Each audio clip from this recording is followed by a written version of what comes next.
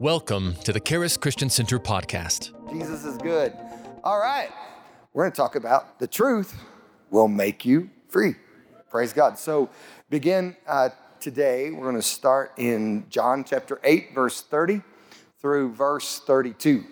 And in John chapter 8, verse 30, as Jesus spoke these words, many believed on him. Then Jesus said to those Jews who believed on him, "If you continue in my word, then are you my disciples indeed. And you shall know the truth, and the truth shall make you free." So we're going to be talking today about how believing, continuing in, knowing the truth leads you to walking in true freedom. Amen? And God wants every believer to walk in true freedom, but that's a process, and not every believer gets there. So we're going to talk about a little bit about how that happens. Now, the first thing is you've got to believe it. If you don't believe it, you won't receive it. Amen? So you've got to believe the truth. As Jesus spoke these words, many believed on him. So my first question is, what is truth? See, the world would tell you that truth is relative. The world would tell you that truth is subjectional. Right? I have a question for you.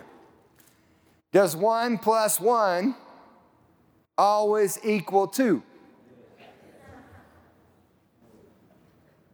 1 + 1 always equals 2. What if you change the value of 0? If you change the value, 1 + 1 doesn't always equal 2. But see, that's what the world is trying to do. I personally believe that 1 + 1 always equals 2. But the world is trying to change the value. So what is the truth? First of all, Jesus is the truth. Jesus said in John chapter 14, verse 6, "I am the way, the truth, and the life. No man comes to the Father except by me."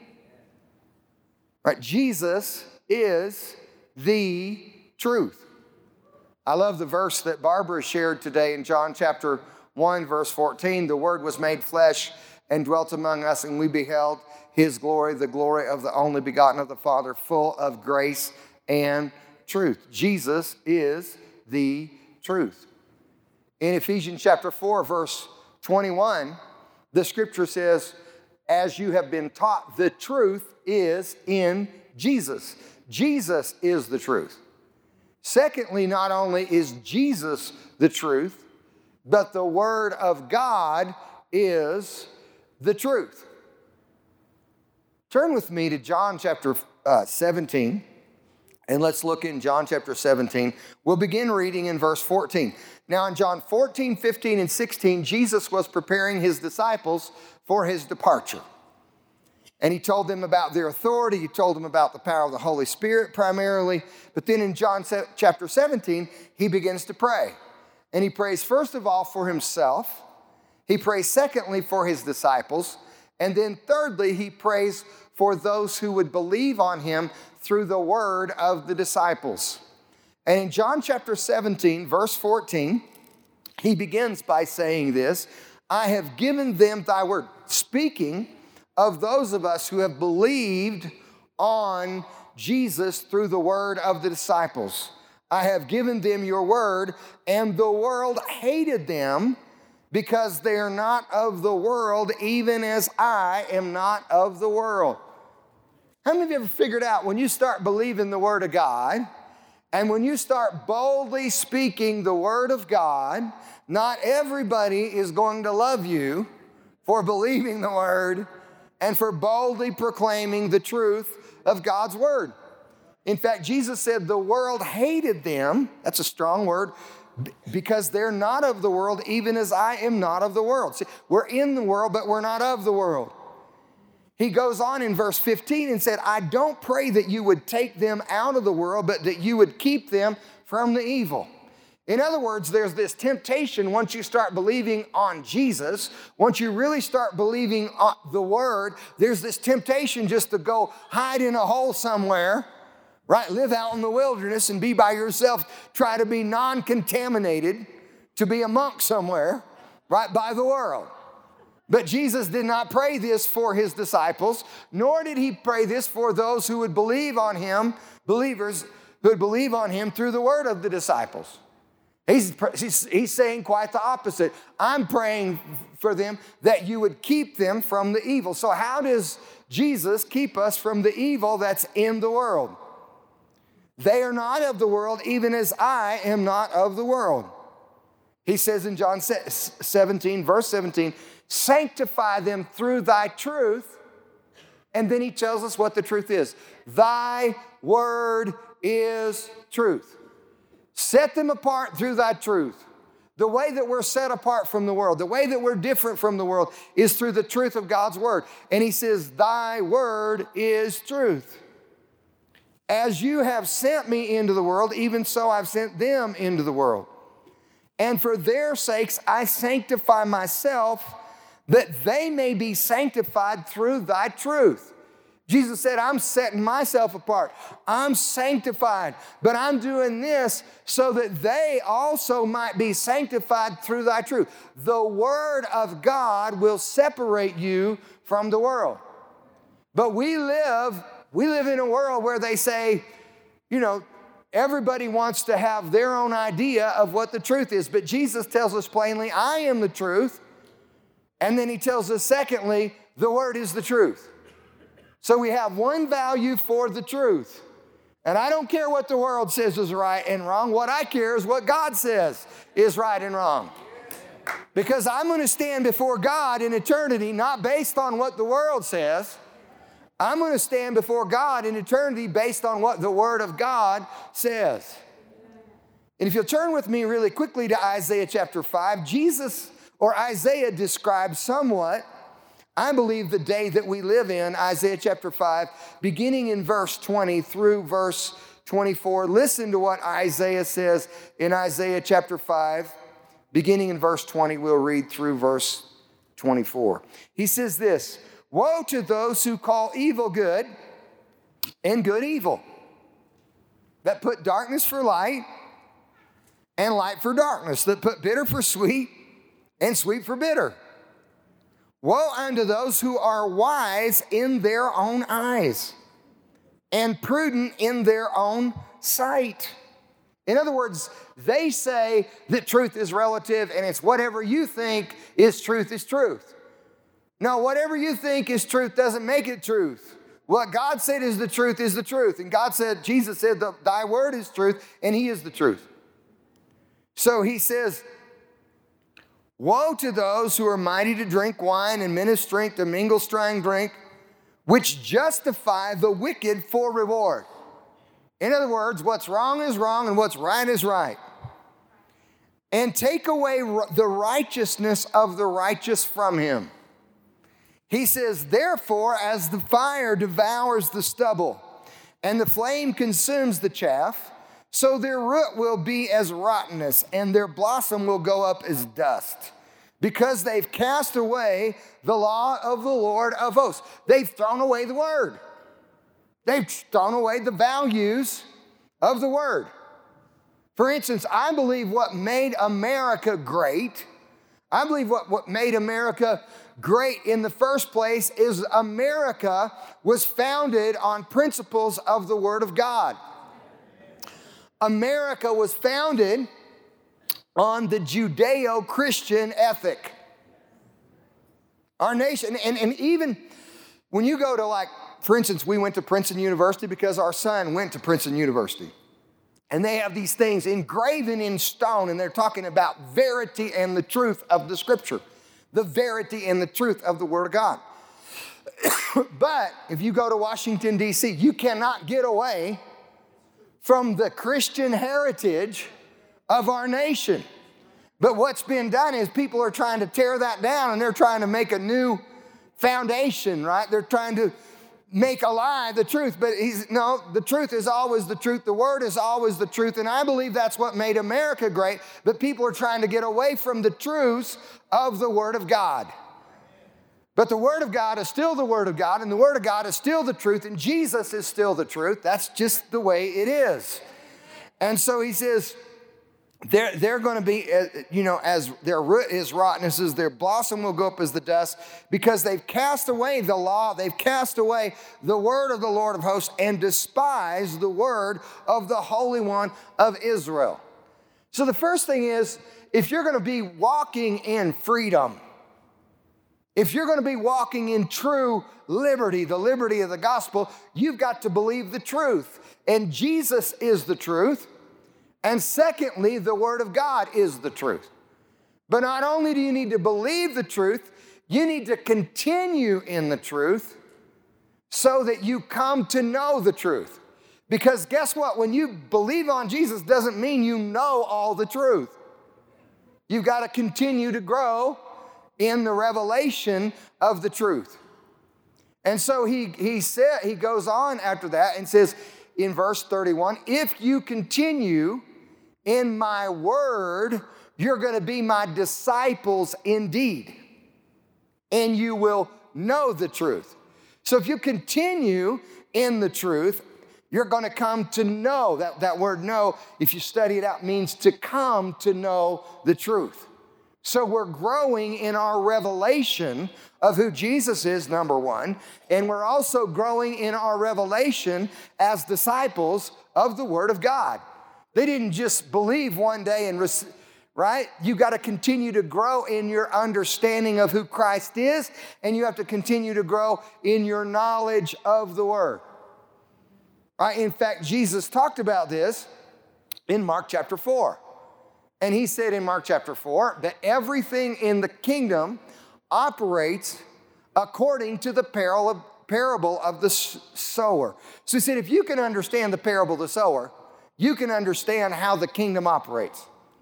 And he talks about it not only in Mark chapter 4, he talks about it also in Luke chapter 8 and Matthew chapter 13. So turn with me to Mark chapter 4, and we're going to begin in verse 13.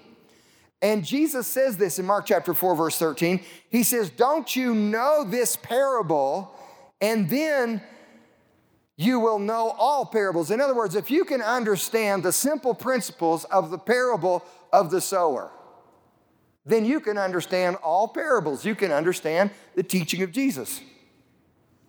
He goes on and begins to explain the parable that he just gave. He said, the sower sows the word. Now, the one thing that is consistent in this parable is the word of God. The word of God is always consistent. The seed is consistent.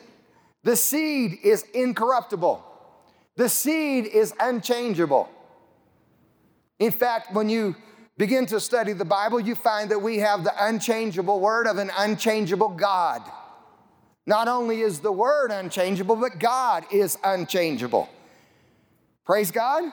And so we believe the word and we believe God because God is unchanging.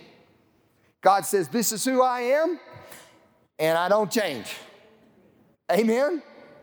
I am the Lord. He says this in Malachi 3, verse 6. In fact, the Old Testament's a progressive revelation of who he is. And then in Malachi chapter 3, verse 6, he says, I am the Lord and I change not. In other words, who he is doesn't change. You may change, people may change, things in the world may change, but God never changes.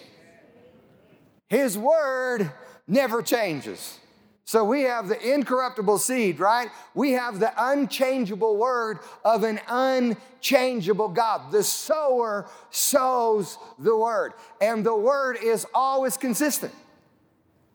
The word will always produce a harvest like itself if it's allowed to grow, if it's allowed to take root in your heart. But what we have in this parable that's inconsistent or changeable is the condition of the soil or the condition of the heart, the condition of the ground. He says, these are those who are sown by the wayside. The farmer was on his way to the field, and as he was on his way to the field, some seed fell out of the bag, right? some seed fell out of his drill. That's something we plant with on the farm, a drill. I'd like to get a drill and drill some of this grass out here, okay? Now, we planted between the sidewalk and the road, but you can't believe how much that cost me. And we're watering it every day, right? We're doing this little strip, praise God. And then we're going to try to get some more growing on the back hill, and we're going to get some more growing back here. But it's a challenging thing sometimes. But anyway, while he was on the way to the field, some seed fell out of the bag. And notice what he says, some seed fell out of the planter. He says, these are those who are sown by the wayside where the word is sown. But when they have heard, Satan comes immediately and takes away the word that was sown into their heart. How many of you ever noticed all of a sudden, you didn't really believe in divine healing, but all of a sudden you hear the word and you begin to understand that by Jesus' stripes you were healed. 1 Peter 2:24. You begin to understand that he sent his word and healed them. Psalm 107, verse 20. You begin to understand Psalm 103, verse 3. He forgives all of our iniquities and he heals all of our diseases. But immediately when you begin to believe the word, it seems like all this difficulty, all these problems, all these challenges come to you. Why didn't it come before? Hebrews 10 gives us a clue. It says it says, I have to just turn over there really quickly to Hebrews 10, just read it to you. It says, immediately after you were illuminated in the end of Hebrews 10, you endured a great fight of afflictions. Why? Because the enemy, Satan, is the enemy of the word. Because if you're not believing the word, if you're not believing the promises, right? You're not much of a threat to his kingdom. You start believing in financial prosperity, that God performs his promises, that all the promises of God are yes and amen to the glory of God by us. You start believing that my God supplies all your needs according to his riches and glory. And all of a sudden it seems like you have all these different difficulties that come to you once you start believing the word. Why? Because Satan is an enemy of the word. And he knows that if you start believing the word and the word takes root in your heart, right, the word is going to produce a harvest that's going to bring glory to the Father, and you're going to do damage to his kingdom. Yes.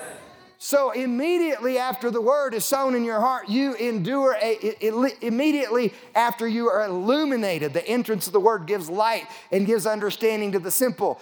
All of a sudden you endure a great fight of afflictions because he wants to stop the word before the word, right? If you throw seed on this concrete floor, it's not going to produce much. Right, the word, he knows that word gets in your heart and it starts producing, it's going to do damage to his kingdom. You're a danger. But as long as you're not believing nothing, as long as you're just kind of happy-go-lucky, everything will be all right, you're not really a danger to his kingdom. But you start believing the word and you become a danger. You become a threat. So the first kind of soil is the wayside soil. I'm on the way to throw some seed out here, right?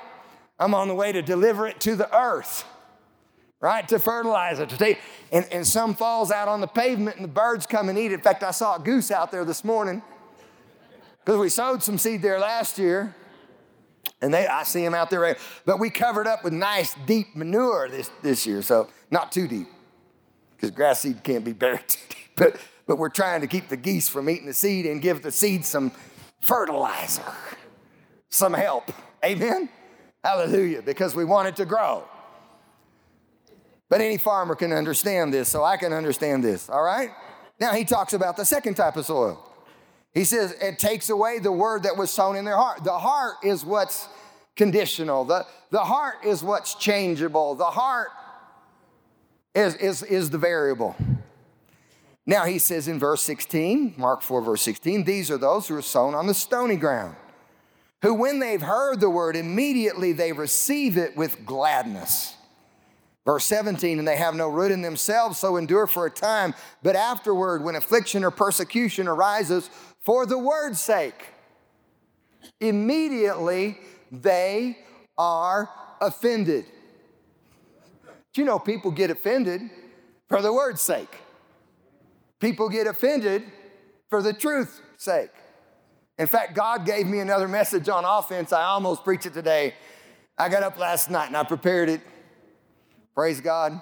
I decided I would save it for another time. It's really talking about judgment. But see, a lot of times people are offended because they're making judgments about things that they don't even know the truth about. And they're not even in a place. That's why Jesus says, judge not that you be not judged. That's why the scripture said, we're to discern the fruit.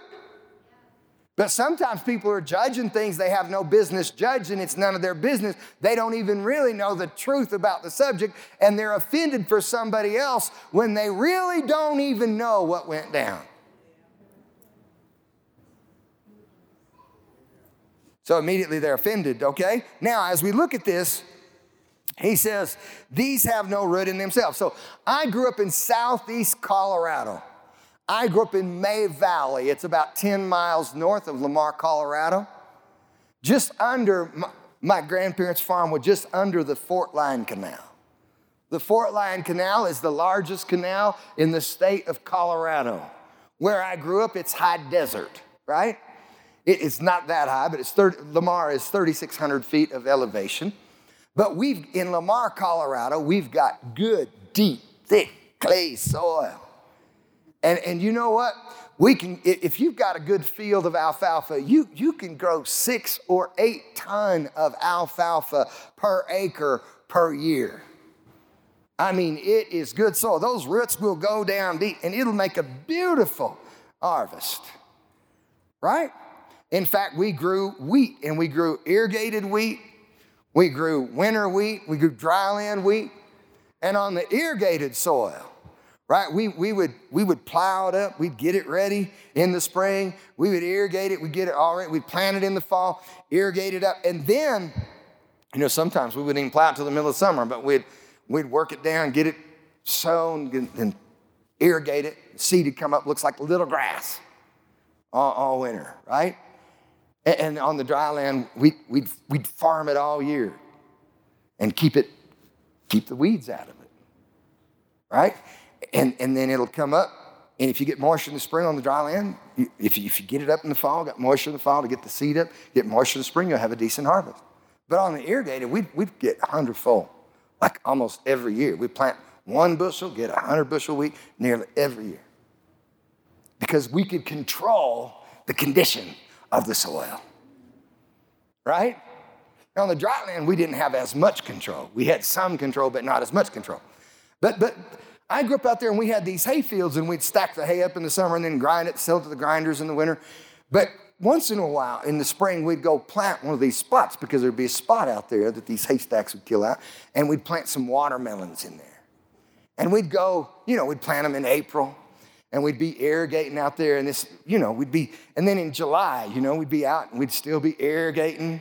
We'd irrigate and irrigate and irrigate and irrigate and irrigate. It's a lot of hard work.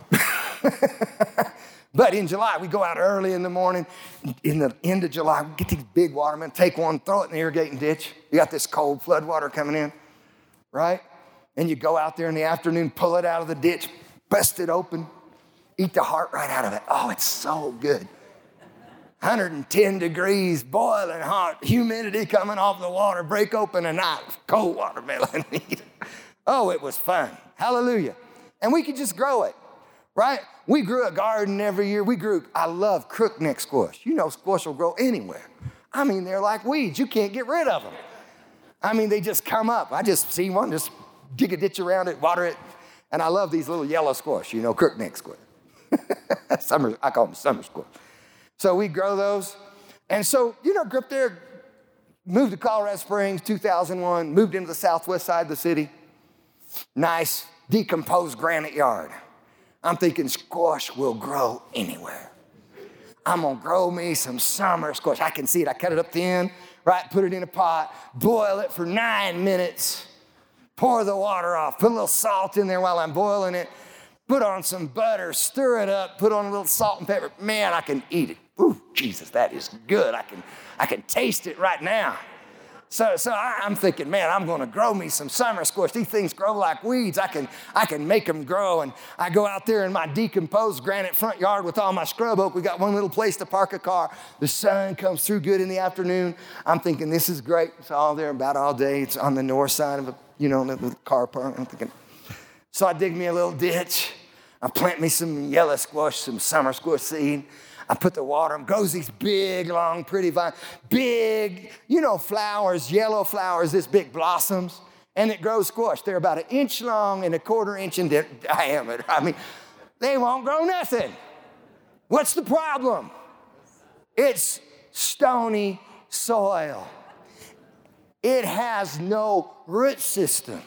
Jesus said, this is like some Christians. They hear the word. They hear what God wants to bless you. They hear that God wants to help you. They hear that God wants to prosper you. And they're so excited about the word. But then Joe Blow, Christian from down the road, comes and says, that prosperity stuff doesn't work. That healing. My Aunt Sally, she believed that. She died. Right? That word really doesn't work, right? And so they start sowing doubt. And when persecution and affliction comes for the word's sake, immediately I've seen people like that. Right, I had some people come over from other churches because we're believing and preaching the gospel. We're preaching the full gospel. We believe all the promises of God are yes and amen to the glory of God. So we're preaching that, and they come over, and they're doing good. And then somebody from their old XYZ church, God, we love them all. Man, they're saved. They're on their way to heaven. They believe Jesus. Right, but somebody said, they teach that healing stuff over there. So they come at, Pastor, what do you believe about that healing? I said, well, tell me what you believe about healing. Do you believe, God doesn't heal anymore? Hallelujah. We got people here in this room right now. They know that God heals today. So if one person is healed, we know that's a lie. So most people don't believe that because most people, if they've been around for very long in the church, they've seen at least one miracle. In fact, I got a good friend, Aaron, went to school with his son. They go to another church in town. He told me one time, he said, Pastor, they've heard about the miracles that God's done. They've heard about the people that God's healed of AIDS, that they got out of hospice and came to church. And listen, we had one woman, she was gray as this carpet. She was a white woman, but she looked as gray as this carpet. And she came to church when we had Billy Burke here, and she got out of hospice to come to church, and Jesus Christ healed her. And she said, I'm healed. She looked just as gray as this carpet. She came back next week. She looked pretty gray. She said, I'm healed. She came back the next week. She started having a little pink. I'm healed. About a month later, she come back to church. I'm healed, just pink as I am. Praise God. Healed as she could be. Why? Because the word was working in her heart. They heard about the woman that fell over in service and had a heart attack. And I went back and prayed for her, and God healed her. Glory to God. They hauled her off in the ambulance, and they checked her out, and they said, sure enough, she had a heart attack, but she's healed. She was on various drugs for other things, but she's healed. She not only got healed of heart attack, she got healed of that. They've heard about some miracles that God's done in this place, and wow, that's amazing. He said, you know the difference in our church and yours? He got saved. He's a genius, right? He went to Stanford University. He developed a smart bomb right out of college, made $2 million from the U.S. government, and started. He said the difference between our church is we pray for people. We've been praying for people for 30 years. We've seen one person healed. And your church, he said, you believe everybody's going to be healed. And then you're very disappointed if one isn't. He said that's a difference in our, pretty accurate description of what's happened. Amen. But he's a smart man. He could tell when miracles are miracles. So, so some people say, sometimes God heals, sometimes God, you don't ever know about God. But other people say, it's always God's will to heal. Jesus paid for everybody's healing at the cross. At the same time Jesus took our sin, he took our sickness. That's Isaiah 53, 4 and 5. That's 1 Peter chapter 2, verse 24. That's Matthew chapter 8, verse 16 and verse 17. That's Psalm 103, verse 3. That's James chapter 5, verse 14. That's the Bible. So you're going to believe A, God doesn't heal anymore. You're going to believe B, sometimes God does, sometimes he does. Or you can believe C. Ask him, you tell me. You're doubting friends. You're doubting believers, friends, are trying to get you to doubt. So you tell me what you believe. It's always God's will to heal. Sometimes people receive it, sometimes they don't. Because the variable is not God. The variable is not the seed. The variable is not the promise. The variable is the condition of our heart. And these, when persecution and affliction, and listen, if you want to get persecuted for the word's sake, preach divine healing. They'll persecute you. If you want to get persecuted even more for the word's sake, preach prosperity. Live in prosperity, because the devil does not want you to prosper. I've had people get mad at this church because we're a prosperous church. I've had people get mad at me because I'm a prosperous person. But I'm going to keep believing because it's working. And I'm going to believe it because God said it. I believe it for... So you have to believe it before you receive it. But are you continuing the word? Then the third type of soil. The first type, what? The wayside soil. The devil gets the word for it, ever gets to the heart. The second is the stony soil. It comes up, it looks pretty. Looking pretty, Pastor. Smiling big till somebody comes and rocks your world with a bunch of doubt and unbelief. Right? And then the third type of soil is the weedy soil. See, what we would do when we'd farm our dry land, right? And listen, when I was 13, I was a little skinny, scrawny kid. But when I was 13 years old, I was big enough to reach the brake pedal on the tractor. And my granddad had a 3020 John Deere. No cab, 80 horsepower, right? We had a 15-foot Krause one-way, runs at an angle, right? Bunch of discs, plows the soil. We would plow on the dry land, we would plow the soil. We would one way at least 4 times a year. You know why we did that? To get rid of the weeds. Because you've got to preserve the moisture for the seed. And your heart only has so much moisture. And there are things that will come and compete in your heart for the life of the seed. And your heart's going to grow seed.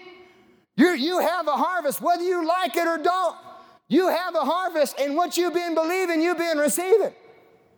But Jesus says, look at this, Mark chapter 4, look at this. In verse 18 and verse 19, these are those who are sown among the weeds. They hear the word, and the cares of this world and the deceitfulness of riches and the lust of other things choke the word, and it becomes unfruitful. Right? There are things that come to choke the word, and it will become unfruitful. But look at verse 20. I love verse 20. And these are those which are sown on good ground. Everybody say, I am good ground. I'm good ground. Now, this is a process that we go through sometimes, right? If you continue in my word, you will come to know the truth, and the truth will make you free. If you continue in my word, but not everybody continues. Some people don't even get started, right? The devil gets the word before it even gets in their heart, stony soil. Other people start out and they're doing well, they're running good. But some non-believing believer comes and persecutes them for the word's sake. Some of them go a little bit farther, right? And the word is sown in their heart. But then, listen, if the devil can't get you bad, he wants you busy. Right? And these other things come in, the deceitfulness of riches, the cares of the world, and lust of the things, choke the word, and it becomes unfruitful. But these are sown on good ground, verse 20, such as hear the word. You got to hear it. Have you really heard it? You got to hear it at a heart level. And receive it. You got to receive the word of God. See, James talks about this. He talks about how this process works. James chapter 1, verse 18 says, we're of his own will, of his own word, he begat us with the word of truth, that we should be a kind of first fruit of his creation. See, the word has the power to produce first fruit in everybody. God has no second-class citizen. It'll work the same for everybody everywhere. That's how the seed is. It works the same if you believe it, but you got to receive it first. So you're born of the word. Then it says in verse 21, receive with meekness the engrafted word, which is able to save your soul. So I made a decision long time ago. If the Bible says it, if God promises it, I believe it. Whatever the scripture says, that's the truth. I don't care what A, B, C, I don't care what anybody, if the Bible says it, I believe what the word says. I'm going the word way. So I believe the word. Now, when we think about this, we believe the word. He says, they receive with the word. They receive it. So receive with me. Sometimes you're going this direction, all of a sudden the word comes, boom, hits you, boom. And you realize, man, if I'm going to go the word's way, I'm going to have to turn around. I'm going to have to repent. I'm going to have to think differently. I've been thinking this, but God said that, so I've got to go this direction. So receive with meekness the engrafted word, which is able to save your soul. James 1:21. Because not only did your spirit, you're born again in your spirit by the incorruptible seed of the word of God. Not only did your spirit need saving, your soul needs saving. And what really, you need some brain washing. Your brain needs to be washed in the water of the word. But the problem with the world, many times they're getting brainwashed with what the world says instead of what God's word says, and that will not produce a harvest of good in God's kingdom. So it says they receive the word. They hear the word, they receive the word, and they bring forth fruit. The fact is you're having a harvest, and you're having a harvest of what you've been believing for a long time. It's coming to pass. And if you're not liking what you're receiving, you got to change what you're believing. Right? Because the devil's the enemy of the word. Religion will hinder the word. All these cares, all these different things will come to choke the word. But the word is still working. And he goes on and he says this. Actually in James chapter 1, verse 24, he says, whoever looks into a person looking in the word is like a person looking in a mirror. And he straightway forget. You can look in the mirror of the world or you can look in the mirror of the word. You got to choose which one you're going to believe. But he says in verse 25, whoever looks into that, and he calls the new covenant, the perfect law of liberty, the perfect law of freedom, and continues therein, and continues therein. Listen, I've been continuing in something for a long time. 45 years, I've been believing the promises. I've been born again for 51 years. I've been believing in the goodness of God for 45 years. I've been believing that God wants to heal me for 45 years. I've been believing that it's God's will that I would prosper and be in health even as my soul prospers for 45 years. I've been believing that he delights in the prosperity of his servant for 45 years. I've been believing that my God supplies all my needs according to heaven's riches and glory for 45 years. I've been believing in the baptism of the Holy Spirit with the evidence of speaking in tongues, and I've been speaking in tongues for 45 years. I've been believing in the gift of faith and the working of miracles and the word of wisdom and the word of knowledge and the discerning of spirits and prophecy for 45 years. And guess what? It's working. So don't tell me it don't work. Hallelujah. Don't tell me. Listen, I've lost a few battles along the way, but I'm winning the war.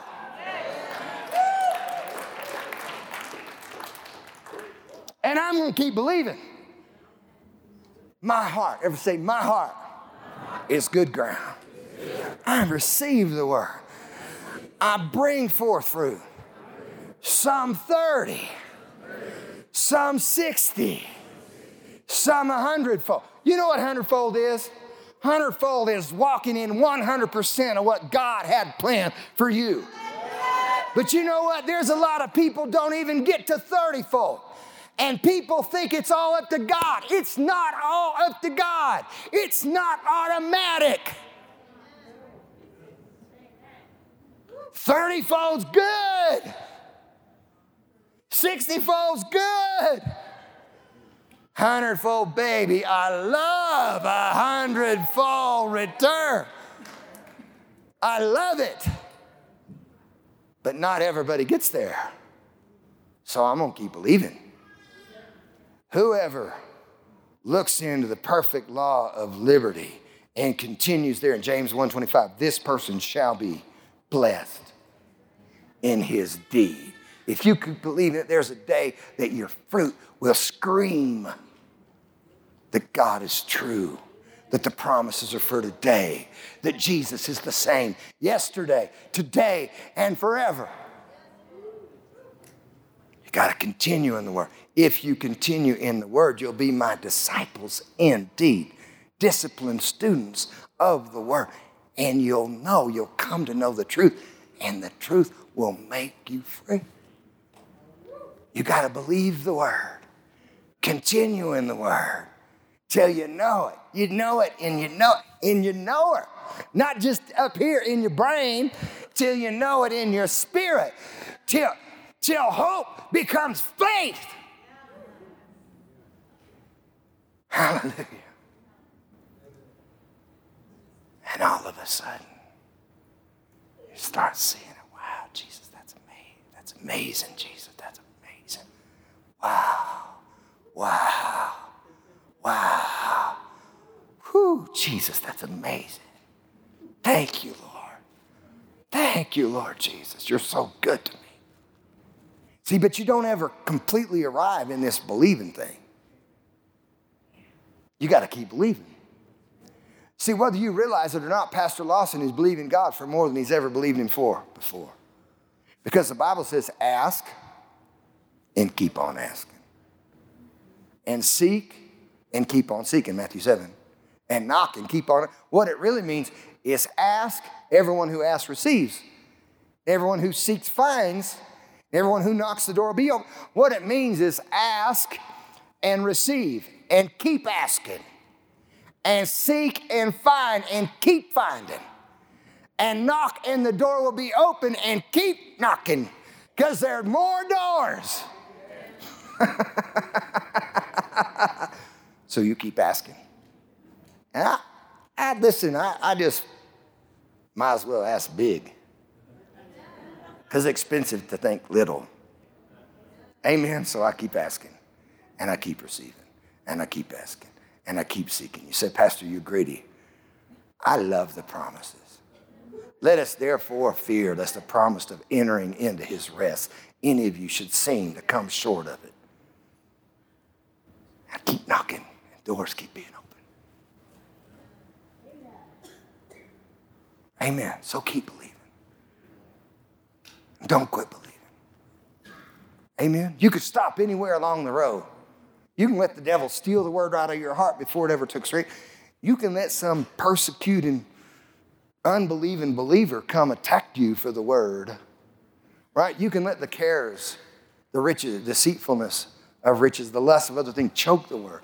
Or you can be good ground. And I just say, I'm good ground. I'm good ground. But the last thing is, when you do that, you'll walk in it. And Colossians says it this way, Colossians chapter 2, verse 6 says, as you have received Christ Jesus the Lord, so walk ye in him. Rooted, built up, verse 7, and established in the faith as you have been taught, abounding therein with thanksgiving. When you get rooted, built up, established in the faith, two things are going to happen. Number one, you're going to thank God. Number two, you're going to operate in joy. Right? And then he says this, beware, Colossians 2, verse 8. Lest any man spoil you, lest any man cheat you, lest any man rob from you, take from you that which is rightfully yours through philosophy. Right? He says that, verse 8, through philosophy. You got that scripture up there? Colossians 2, verse 8. Through philosophy. Through, what's the next one? Vain deceit. Through empty deceit. See, through empty deceit.